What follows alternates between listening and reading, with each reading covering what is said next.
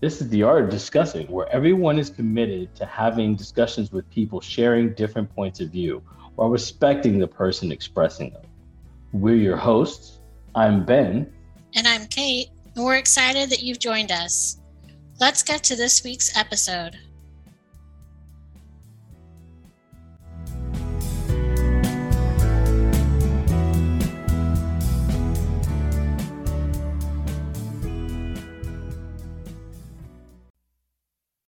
Welcome to Art of Discussing. I'm Kate. And I'm Ben. And we're excited you're here for what we learned. We are talking about season 3 statecraft, which I know Ben was super excited about, and we've had lots of conversations with guests as well as in between just the two of us. Ben, what do you want to start off with inside of what we learned? Just thinking of the things that stand out most for me, are conversations with we've had a lot of authors on. We spoke about the Constitution, talked briefly with other people about the events of January 6th. I'd like to start with, in general, just let's go. I'll choose the criminal justice system. That was a particularly eye-opening episode for me. A lot of when we had Dustin on, a lot of what he was talking about. For instance, one thing that I learned was the difference between jail and prison. I don't think I could have made that distinction prior to that conversation. Jail being where you're kept prior to your trial, if that's going to happen, or your hearing happening, and Mm-hmm. then prison like being where you're kept afterwards, after you're sentenced, right? Like that's prison, and that's the difference. And so there was a lot around that conversation that I learned. But just, I mean, little things. I mean, it's not so little, but that distinction, that was a huge pickup for me. I did not know that.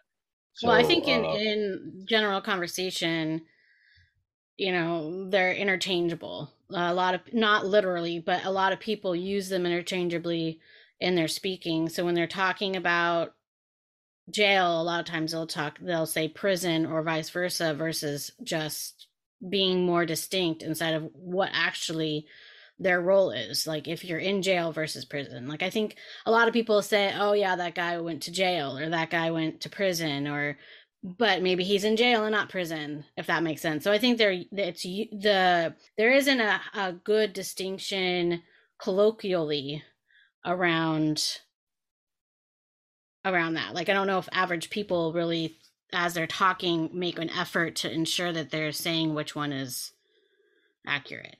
yeah.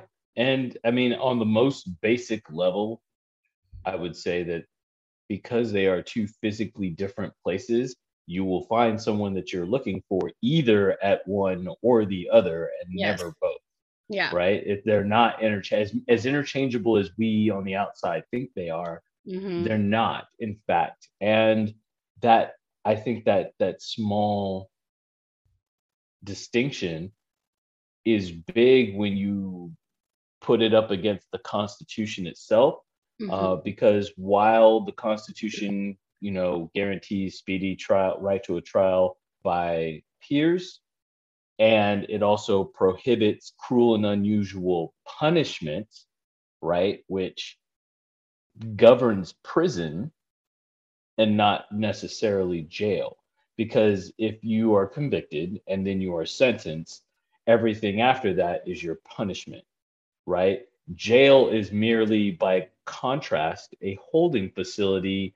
And in talking with Dustin, it seems that the criminal justice system is pretty aware of the distinction, and one is markedly different and wild westy and worse than the other, right? Like he said, they just treat you any sort of kind of way in jail, whereas prison seemed to have certain wickets that everyone knew it had to hit, certain standards, that jail was not subject to. So that was interesting for me. Yeah, I think for me the biggest one that was interesting, and I think uh Well, I think some of the interesting things that I've learned is also in our conversations before we had guests as we were creating this season, because the idea of like statecraft, it's not something that you hear a lot about in the average, media or whatever you want to call that, in society, I guess. You don't really hear about statecraft, you hear about politics, and it's all about politics. And so the conversation that we had inside of like distinguishing that in the beginning set up the season well for me. But the other part of that is that I felt like I learned a lot inside of the foreign policy conversation with that, because similar to, I'd say, statecraft and politics and how they've kind of like been collapsed kind of maybe together a little bit, like not to those who actually study it or like poli-sci majors, etc., or work in it, but those like I'm talking from the average person's perspective, because I'm not a nerd in this. I don't have all that background, or education as much, right? So this conversation is going to be inside of that filter of the average person. Hopefully I'm close to an average person in the US. But I guess what I'm trying to say is I feel like along with that being collapsed, I think the foreign policy conversations for me were really fascinating, because I never really thought of foreign policy, even though I guess it does make sense, and maybe I did think of it, but it wasn't like in my face about it. The foreign policy conversation inside of economics and how like the economic side of it is foreign policy was interesting to me, partly because it makes complete sense, like, but you hear it in terms of like globalization or the global economy. We don't really hear about it as much inside of foreign policy. So I thought that was an interesting conversation. And then it's something we brought up when talking to Dr. Mueller, and inside of traditional, or I don't remember what we called it, but like the traditional side of foreign policy, what people think of it, which is more of the military and foreign relations. I do think that there has been a lot of emphasis on the military the last 20 years. And when I look past before that, I guess I didn't realize until recently that shift. Because if you think about it, prior to that, yes, there was military action, but I don't feel like there was quite as much military action prior to like 2000, 2001. Or if there was, it was shorter. It wasn't like 20 years worth. So I feel like that was an interesting distinction inside of Dr. Mueller's conversation, and hearing he was able to reference a lot of past incidents and foreign relations conversations, etc. Things that brought up kind of like that traditional foreign policy minus the military side. And I thought that was interesting. And he had a whole different perspective inside of foreign policy that was probably, I don't want to say counterculture, but it was definitely different than maybe how we've been practicing foreign policy potentially in the last 20 years, 25 years. I think I wouldn't have thought. I mean, I guess speaking as someone who is a little bit of a nerd on this subject, right? Of foreign policy. My undergrad is in political science. I've more, instead of the political aspect of it, been pretty fascinated with what we call statecraft and what this season was about, right? The kind of the framework. Yes, there are politics and compromises that need to be made inside of to run the state, but a lot of things to both run the state here at home and in conjunction with other states, i.e., international relations and stuff like that. So, as I guess someone who's a little more knowledgeable, I mean, not super knowledgeable, but a little more knowledgeable about these things, it was interesting for me to hear that through your eyes, conventional foreign policy framed with the military. Like I'm sure that that's what a lot of people, when they think foreign policy, they think of the military. And for me, that was just it was pretty mind blowing. I never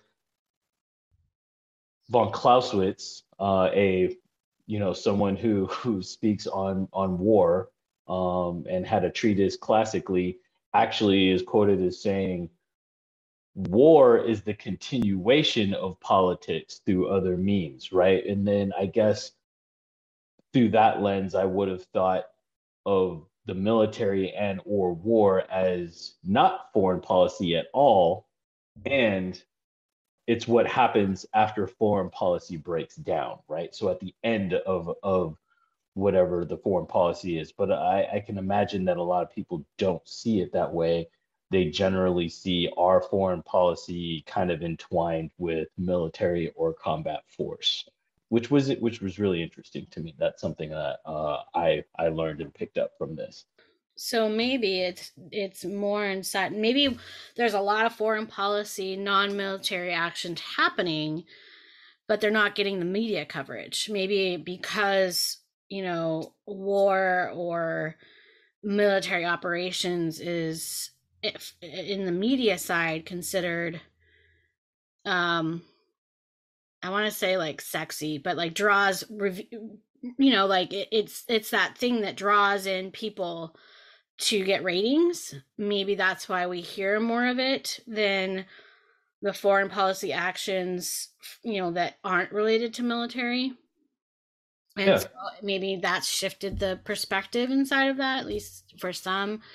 I also wonder if we just don't hear about what is actually happening. Like the average person, how are we going to know what's happening unless we're in Washington, D.C. or somehow connected to somebody that is impacted, influenced, or involved in international relations, foreign policy? Like, how else are we going to hear it besides media or things like that? So that's why I kind of wonder if it's unless we're a Dr. Mueller or somebody who is in that world all the time or is a professor of it, etc.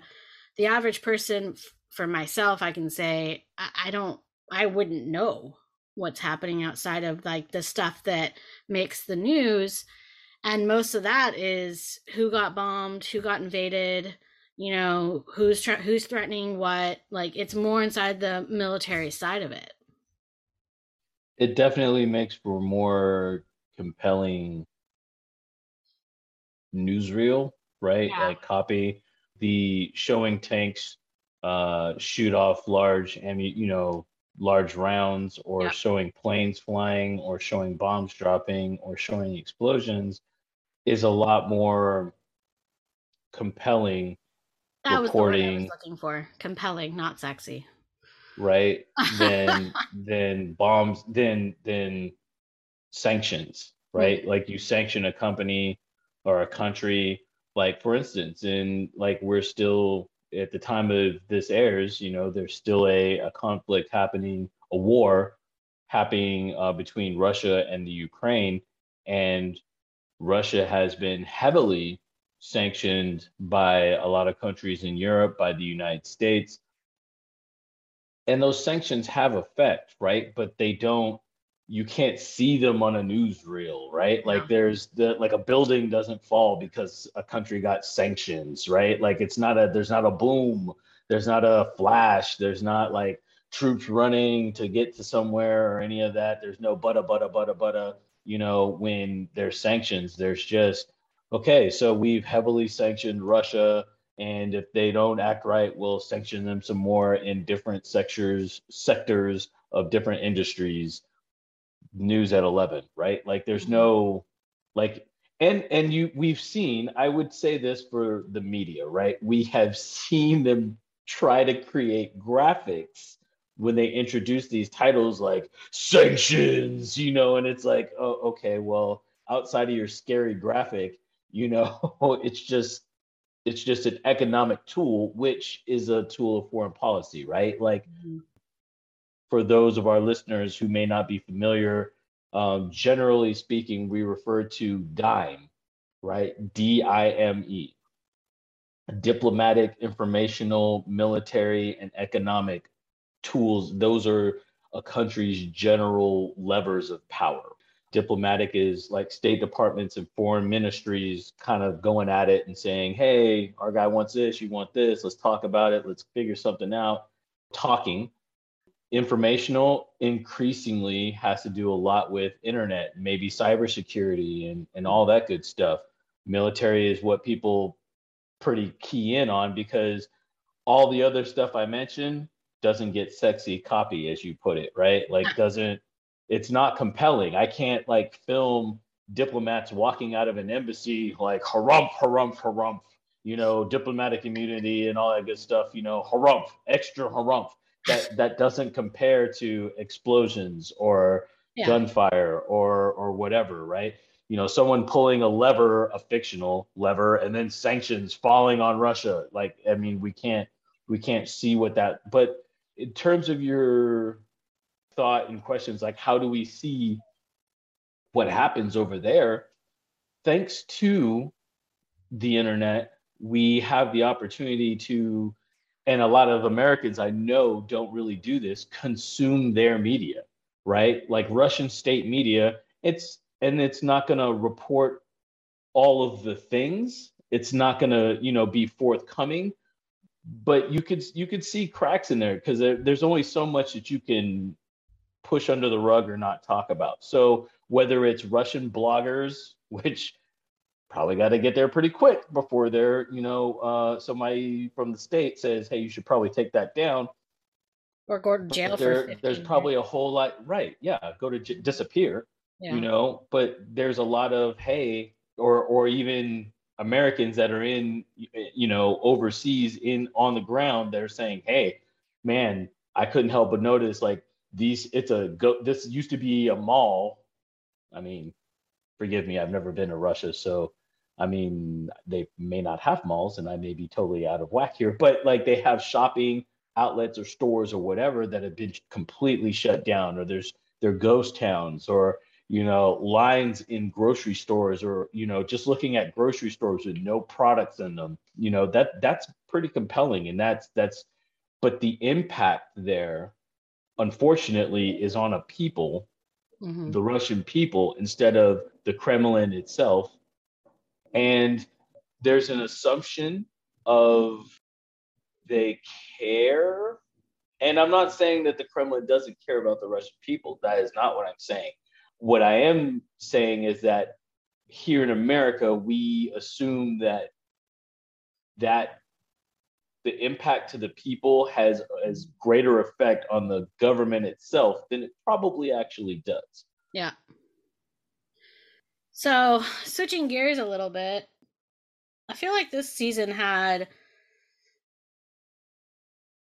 we had a balance between professors or authors or, professional people and average person, right? So which had different perspectives. And one of the things I wanted to talk a little bit about is we talk about the Constitution with Dr. Bradabo, but we also had conversations with Frank and Jake inside of Role of Government and what happened on January 6th, which I thought were really interesting. And the reason why is I feel like there is a lot of people that maybe misunderstand perspectives that aren't their own. I think, and what I mean by that is like the Role of Government with Jake. I think he had, to me, nothing he said didn't make sense. Whether or not you agree with it, I don't think that any of it was extreme. It was just a different perspective. And I wonder if, as a whole in society, if we started listening to that other side, maybe we could compromise and start talking about these things that we think we're very polar opposites on, but maybe we're not as opposite as we think. And I think, there were points that Jake made that I agreed with, and there were points that I didn't agree with. Same thing with January 6th. I didn't know enough about what was happening at January 6th going into that conversation as maybe I could have known. And same thing, agree, disagree. I mean, that's the point of our podcast. the other thing that I think this is the reason where I'm going with this is, or the way why I'm going, whatever. What I'm trying to get at, I guess, is the better way of putting that, is the Constitution. I feel like, I don't want to say is the crux of it, but I feel like that conversation with Dr. Brattleboro was eye opening, because going into that conversation about the Constitution, I kind of thought there were more black and white interpretations of the Constitution, or there were, the Constitution had, obviously it's not in depth, but I thought over the years we've gotten to a place where we've understood it generally all the same in certain cases. But it sounds like it's much more convoluted, which could be the crux or the foundation for having all of these different opinions and viewpoints across the aisle, quote unquote, right? If we're bringing politics in, like left to right. And I wonder, because we always hear about it's not constitutional, or this is constitutional, or this shouldn't be constitutional. I mean, there's a whole debate right now about Roe v. Wade. And so I feel like, I guess what I'm trying to say is, I feel like that constitutional conversation was eye opening for me, because even inside that conversation, it's so complex that legally, that it's like we can't just say X equals whatever, right? Like, it's not something that the Constitution says. Maybe a couple of things, but on the like more bigger issues, complex issues, it's not something where the Constitution says this is not constitutional, or this is like, it doesn't spell it out. It's much more convoluted, and over time and complex, and over time we've interpreted it certain ways based on, is kind of how I came out of that conversation, which makes sense to me why we are so divided, or have so many different points of view right now, because it's not like we have a blueprint that's black and white that we can point to. No, this and then that, and over here is this. That there we have precedent, but that's pretty much. I don't want to say that's pretty much all, but that's kind of what people point to, which could always change, as we're seeing in Roe v. Wade, like that debate with Supreme Court right now. So I just wonder, it just made sense, I guess. Like, it gave me a little bit more of an understanding as to why this is so complex, and how people just want to simplify it, but it's not so simple. And how that potentially has led to so many different viewpoints and ideas and opinions, which could be, which would include Jake and Frank's opinions and viewpoints, your viewpoints, John Doe on the streets viewpoint type person, my viewpoints, if that makes sense. Yeah. I said a lot of words there, so succinctly, right? Like, my takeaway from what you just shared is, you were, something that you learned is that the Constitution is not something that then you can reference and then it will settle an argument, right? Like, it says explicitly. It sounds like you were surprised to find that the Constitution is far less explicit on things than you would have thought before. Ergo, that's the basis of all this division and polarization and discussion, the debate and discussion. And I get that 100%. I don't think it's the only reason. I think it could potentially be a reason. Right. Okay. And in that, it is a reason, right? And in our talk with Professor Brattleboro about the Constitution, we got a little bit of insight as to why that is, right? Like, the whole era, the whole time was, first of all, there was a United States before there was, and I think a lot of people do not know this, in that there was a United States practicing states prior to, there was a system of government prior to that, under which we had the Constitution. You're talking about the Articles of Confederation?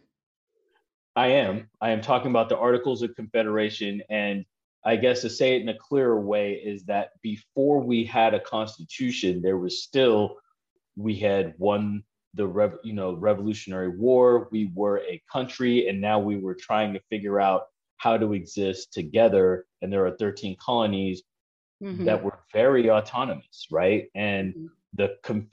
the Articles of Confederation were an attempt to preserve that, like, hey, states are states, man. You're Virginian. I mean, I guess we're American now because we beat the crown, but I'm Virginian American, you're South Carolinian American, that kind of thing. I got my own money, you got your own money. Like, we still got to have, and there was an era of pain, right? We saw that didn't work. Like, it was a breakdown. The breakdown was quick. It wasn't working, Yeah. and it was in an attempt to address that we had constitutional conventions, blah blah blah. And so there's this era of trying to, something's broke, we know it's broke, we can't go back to the way we were doing it, we got to come up with something new. Everybody doesn't like the way we're doing it, you're doing it, all the things. So there was an era of great compromise and whatever. In that era, we have a lot of, let's call it, ambiguity, right? Yeah. Like, a lot of, hey, it doesn't explicitly say, yeah, pretty much a lot of things that are explicitly said, we're getting like struck down by one faction or another or multiple or Mm-hmm. whatever, for whatever reason. And something that Dr. Bradabo pointed to was that, oddly, there are very strange lines in the sand. There are very strange places that the Constitution is very specific on. Mm-hmm. And that's kind of weird, right? Like, Yeah.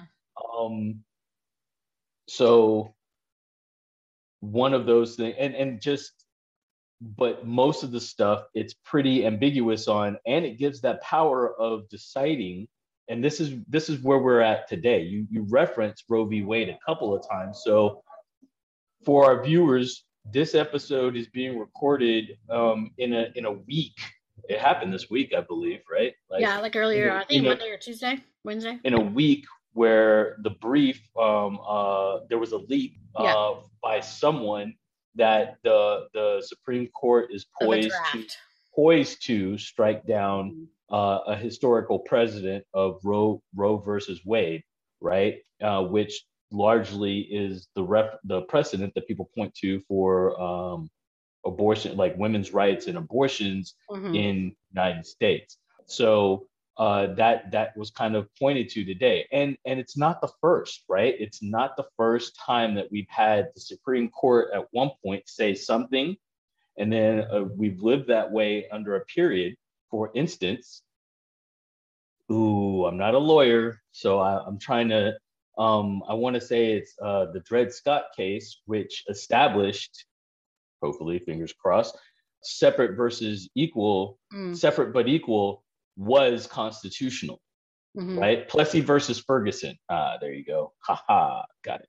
Took me a while, but Plessy versus Ferguson establishes separate versus equal, separate but equal is constitutional, and then we Yeah. just live that way, right? And then it's Brown versus Board of Education years later that case goes up to the Supreme Court, and it's, yeah, no, like, it's not separate. Yeah. Separate but equal is not constitutional, and that's really, and it's the interpretation, and the way it's like that, Kate, is deliberate, right? Like, so it depends on who sits on the high court, which is Mm-hmm. an extremely political It has become that. mechanism.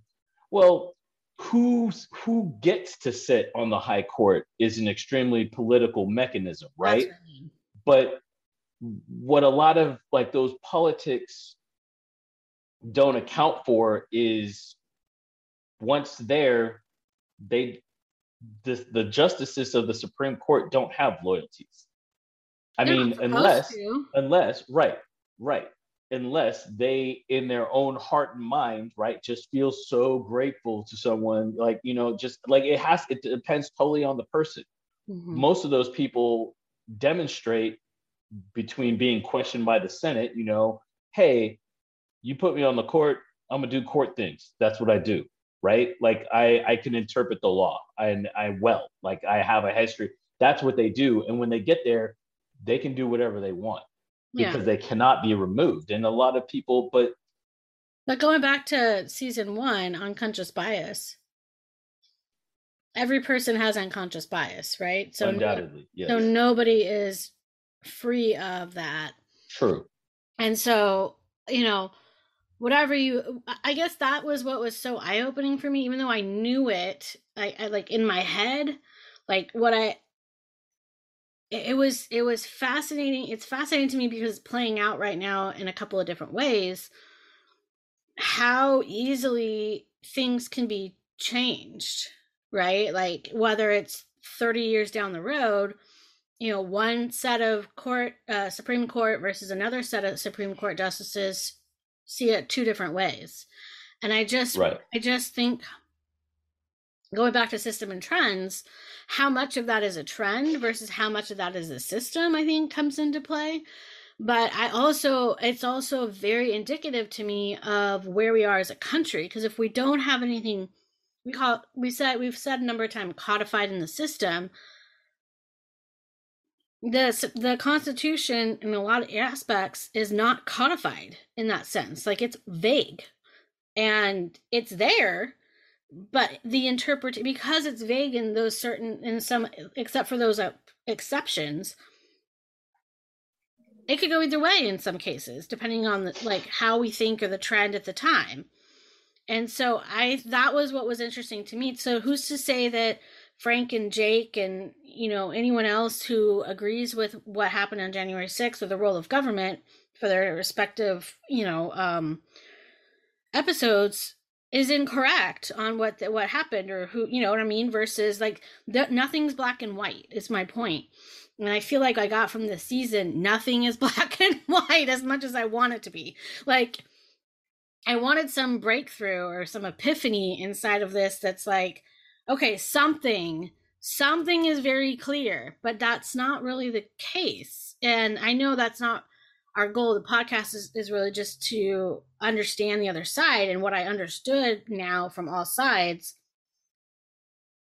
is, number one, how unconscious bias shows up. I saw it a lot throughout the season with myself and others. But then also, nothing, very few things are black and white. And I think what I realize is how much the trends really do influence, maybe not the system, but those who are responsible or responsible for, or are deemed to honor and to,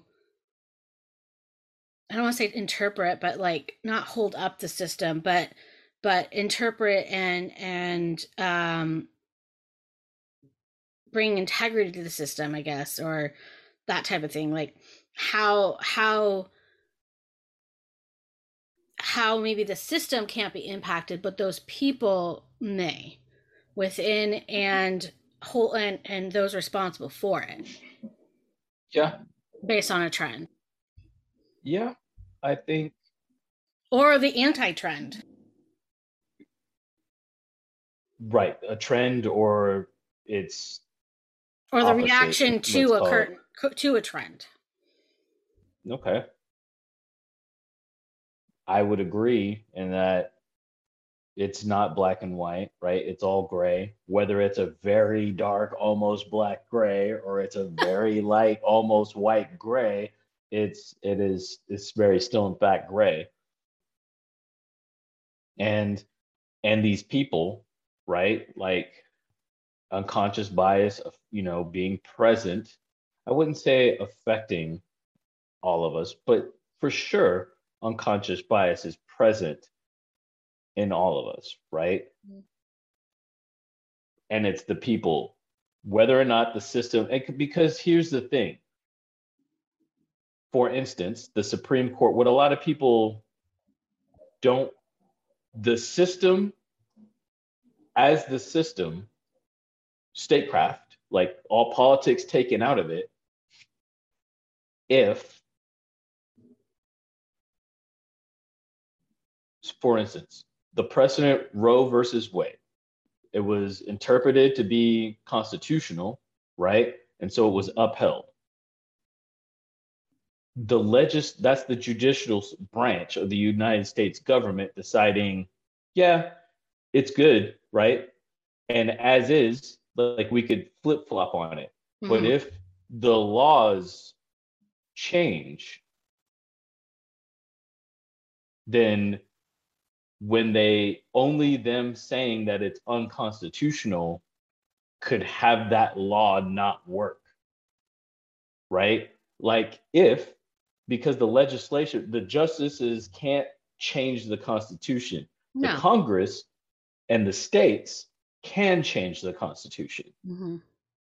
So this is just for our listeners, right? Like, sure, they made an interpretation, but if that doesn't, let's say, just for the sake of argument, that Roe v. Wade is overturned, and then abortions don't work. If the legislative branch of the United States government made a law, or if the law was found to be unconstitutional and then struck down, because there's no law, right? There's just an interpretation of existing law that is or is not unconstitutional. Mm-hmm. If there was a law that abortions like this are the law, then they would only be able to determine the constitutionality of that law. If they say it's not constitutional and the country was like, got it, Supreme Court, you're not right on this. There's mechanisms to change the Constitution. However, it's just not easy to do, right? But if done, then it doesn't matter. That overturns what the Supreme Court did, right? Now it is constitutional because it's in the Constitution that you interpret, and it says in black and white now, even if that was struck down, the other branch can put it back and put it in there. Of course, it takes a level of coordination and communication and talk like talking to the people that this podcast aims to recreate. Mm-hmm. But if you were to ask me, it doesn't really exist today, right? In earnest. So that is why that's an implausibility, and we rely on the interpretation. And that's just an example. But if the legislative branch made laws, the only thing the Supreme Court would have to do was now interpret those laws.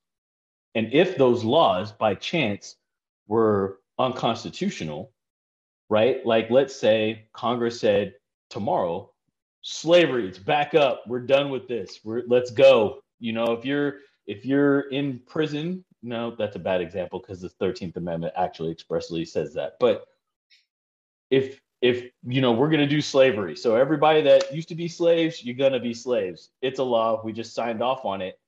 Then then they would have to look at that constitutionality and go, oh, look, it says here on number 13, maybe we don't do that anymore. I'm sorry, you tried to make a law, but it's in the Constitution. Now, if they had a constitutional convention and put an amendment in there, right? Amendment number 52, we're nowhere near Amendment 52 for our listeners, but Amendment number 52, slavery's back, baby. Then there's nothing that the Supreme Court has no power to say because they can't rule that it's unconstitutional. It's in the Constitution. But that's why it was done like that. As we going forward could increasingly agree on something as a norm, we could add it to the Constitution so that it stayed that way. And perhaps that has yet to occur. So, was that the So what it did say is because they noticed, the founding fathers noticed that the problem they had prior to the Constitution was there was no central government, so there was no way to solve things between states, like disagreements between states. If Pennsylvania was mad at Virginia, it was just a thing, right? Like for, in Delaware and New Hampshire can, mind their own freaking business because it was here, right? So now the overarching central government can say, yeah, this is the federal law. It squashes all that noise. That's what the Constitution was put in place to kind of do. And things that don't really deal with a whole national level, it's to the states, right? Or, the article or the amendment, 10th Amendment, is it's states' rights. If we hadn't made a law expressly saying this applies to everybody, it's up to the state. You want it, yay. You don't want it, no. And then we'll go from there. And there we are. So I think that the gray that exists, I don't think that what I knew, but I don't think that it's maybe new for a lot of people, is the Supreme Court interpretation, while powerful, is not the end of possibility. Mm-hmm. So in anything, not just this current issue Yeah. that we find ourselves in. But and you also know that the number of justices on the Supreme Court is not set. So we can tomorrow say, hey, the Supreme Court, everybody knows it's 9. Is it? It could be 13. It could be 15. It could be 21. How did we get to Right? 9? What? How did we get to 9? I'm not sure, actually. I know that people talked about it and went back and forth about it, and that's the number that it's been historically. I'm not positive that it was always 9. Okay, yeah, that makes sense. I will say what was interesting to me inside the constitutional conversation, we touched on a little bit as an example, was the tax system and the history of it and how it compares internationally, our tax system, Oh as yeah. well as the voting system. I thought those were really interesting conversations. Oh man, I I was agree. just I was just talking to this past weekend to a couple of people I met who were Canadian, and they live in like northern British Columbia. So it Mm-hmm. snows like 70% of the year. And they were talking about, even inside of Canada, the amount of disagreement or the politics, to me, sounded very similar to what we're dealing with here. Not everybody backs the prime minister. Like they were talking to me about how he got his election a couple of years ago in the middle of COVID. And like I guess they're trying to push electric cars or alternative fuel similar to, California here. And they're like, an electric car in the snow where it's like -40 doesn't really work. So it was interesting to me on like the voting system side. He talked about other democracies, but then also inside of this, like all of it in general, I thought was really fascinating, because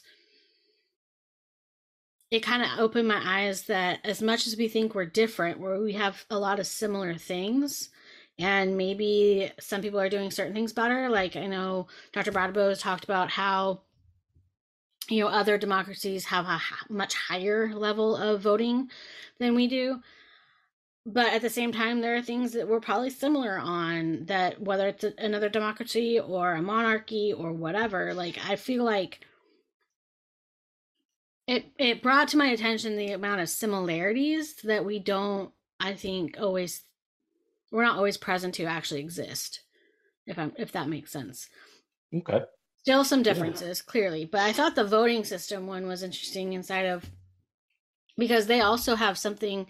It sounded similar to the Electoral College. It's not, but it sounds similar to it inside of how they vote in Canada. And I'm not an expert, and this is just an offhanded conversation I had with somebody. So, and a lot of, and that I didn't know. And well, it was a huge discussion inside of the voting system episode, the popular versus Electoral College, and that whole debate that's been happening. So it was interesting to me. I'm always interested to talk to other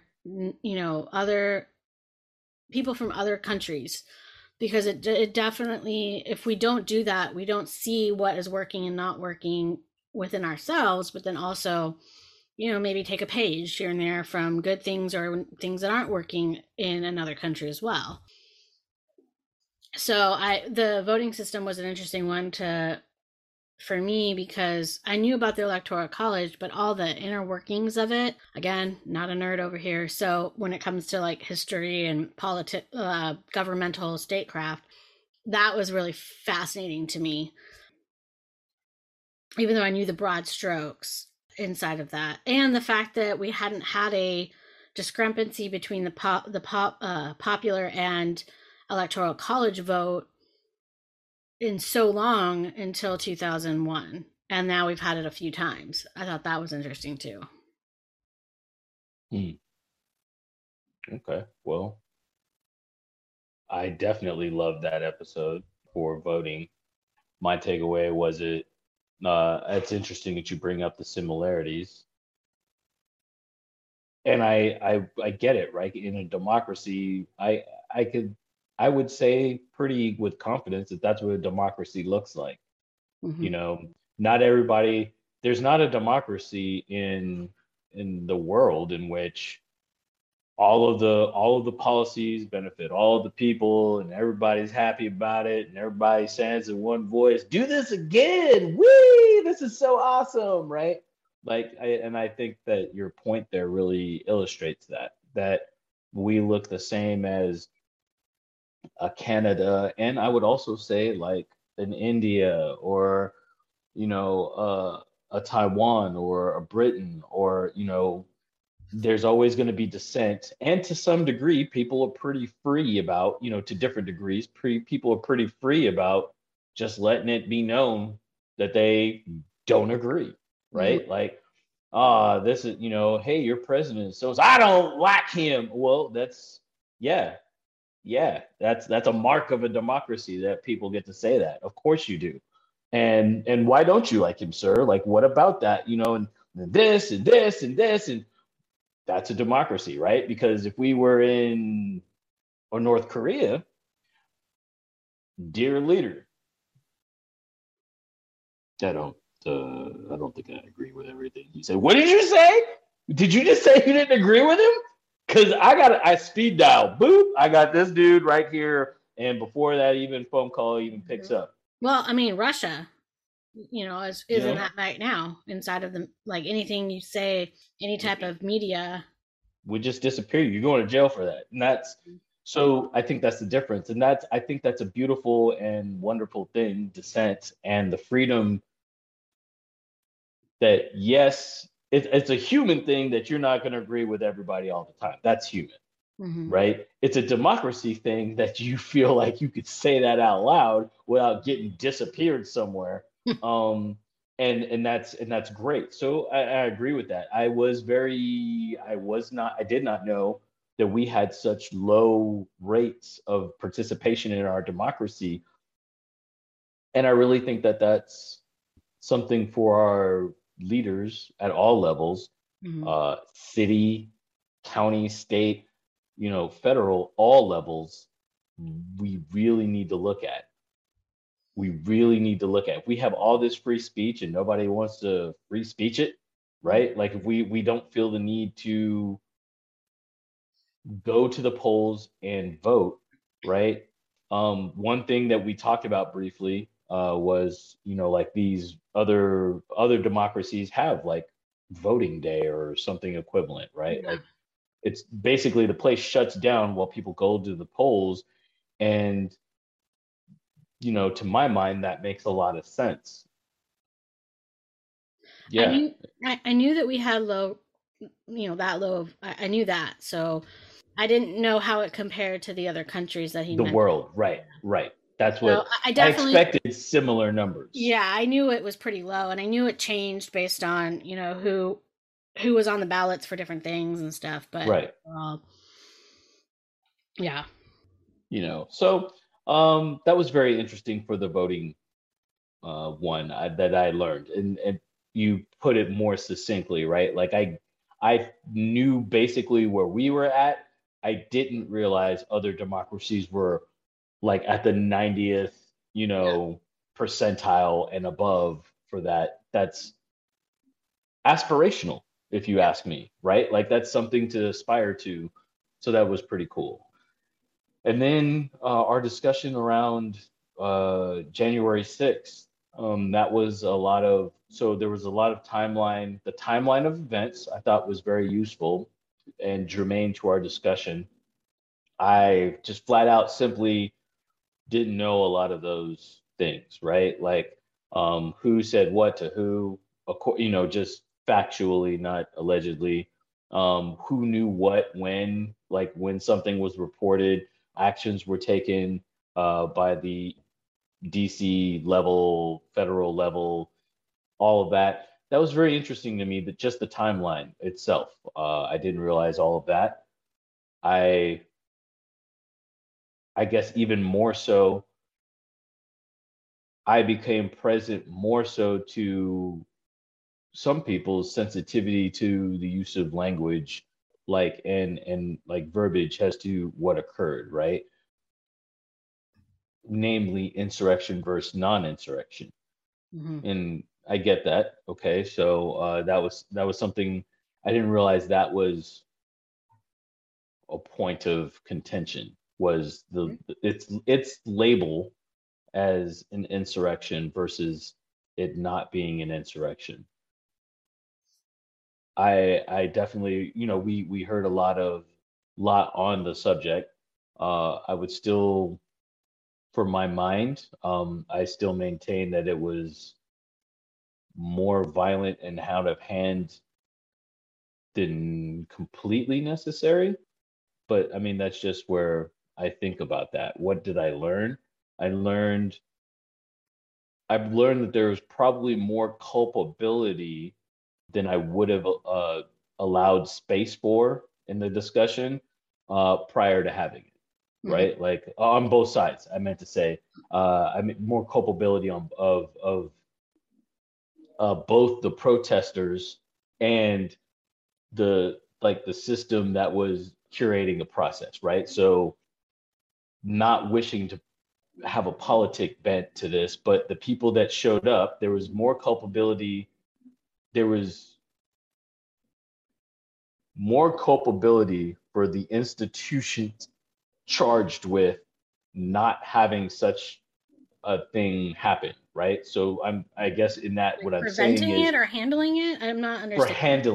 for handling it. So So the you're saying the law police, enforcement, the gotcha. National Guard, the you know, not the military, it's not really the The House, the Speaker of the but House. like the law enforcement, the intelligence that was gathered and what was, you know, how it was disseminated, I feel like there were some more failures than I would have originally, like just in a conversation with someone about January 6th allowed for.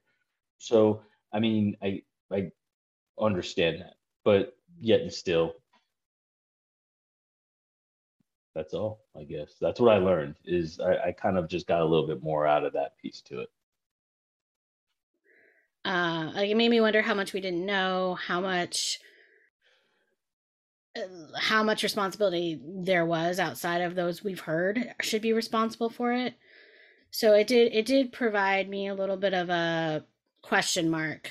I mean, I never thought that I knew exactly what was happening. I would never have walked into that saying I know X, right?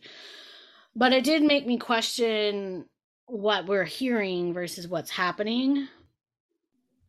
Not like full bore, like, I'm on whatever side, but just like, is there more to this that we're not hearing? And I do think that there might have been a difference between, and it kind of became more clear to me, between those who saw it as an opportunity to go full, like, quote unquote, domestic military type look, like, meaning not literal military, but those who were like garbed up in military gear who actually stormed the Capitol versus those who were in the crowd who just wanted to protest. And it made me, who never walked into it, they just wanted to protest. So it kind of made me wonder if there really was some sort of other thing happening there, because I feel like the majority of people really were there just to protest. I could be wrong. I mean, if you look at the people who stormed the Capitol versus who was still left, I wonder what those numbers were, and like, did they get rallied up, and stuff by, I don't want to say nefarious, but by certain groups that were there for that purpose. I don't know. Mm. So I just wonder if there's more to it, I guess. But either way, I did find it interesting, some of the parallels that Frank made inside of that protest versus Black Lives Matter. Whether or not I agree completely, I thought it was interesting, the parallels that he did make inside of that and some of the other protests that we've had the last couple of years. Got it.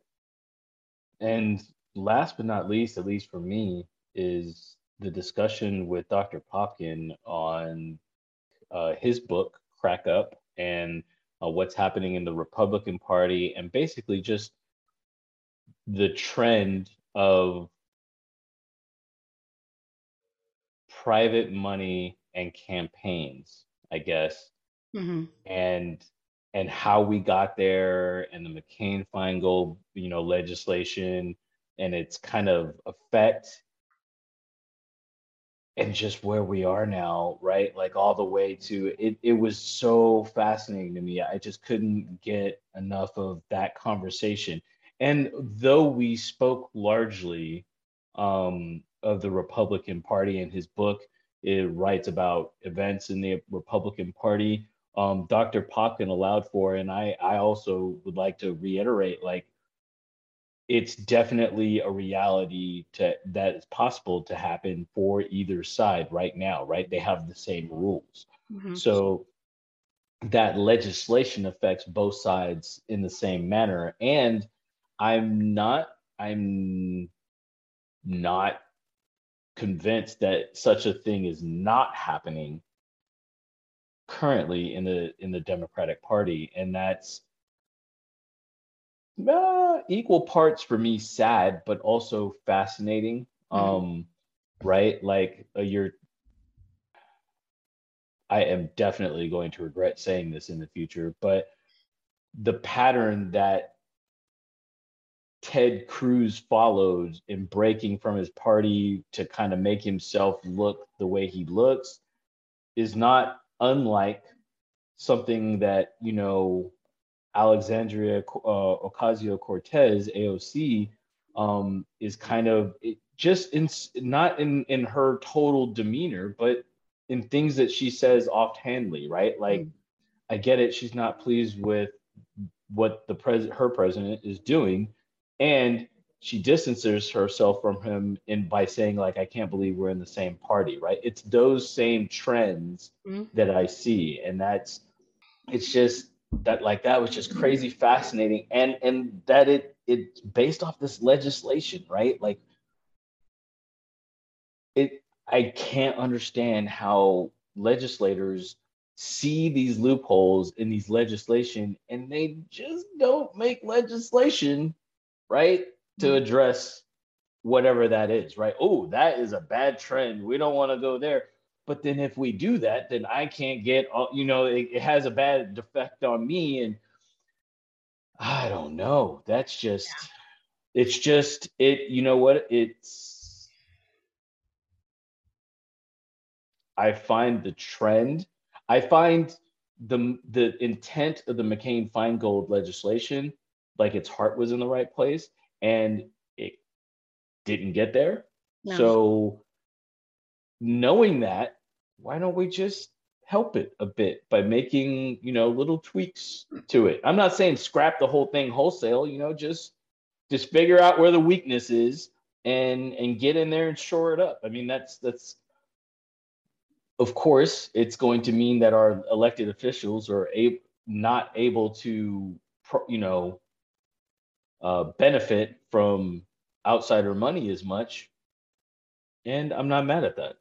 I Yeah. am not mad at that. So that's just, but that piece, that discussion was fascinating for me anyway. Yeah. That was similar for me. I think it'll be interesting once President Biden is out of the office, whether that's, a 4-year term or an 8-year term. I think it'll be interesting to see kind of what happens from there. And if he becomes kind of like another President Bush, where he becomes kind of like the last of that generation for the Democrats, as asserted by Dr. Popkin. I'm speaking kind of, what he would, not literally what he would say, but based on what he said in his book. So I just think it would be interesting. It'll be an interesting, I think moving forward, it's going to be interesting. We might have more topics coming up that is around this because it's clearly a thing right now. Right. I agree. Well, thanks, Ben, for sitting down with me and having this conversation. We're excited that everyone was listening to season 3 and all of our listeners. We appreciate you guys.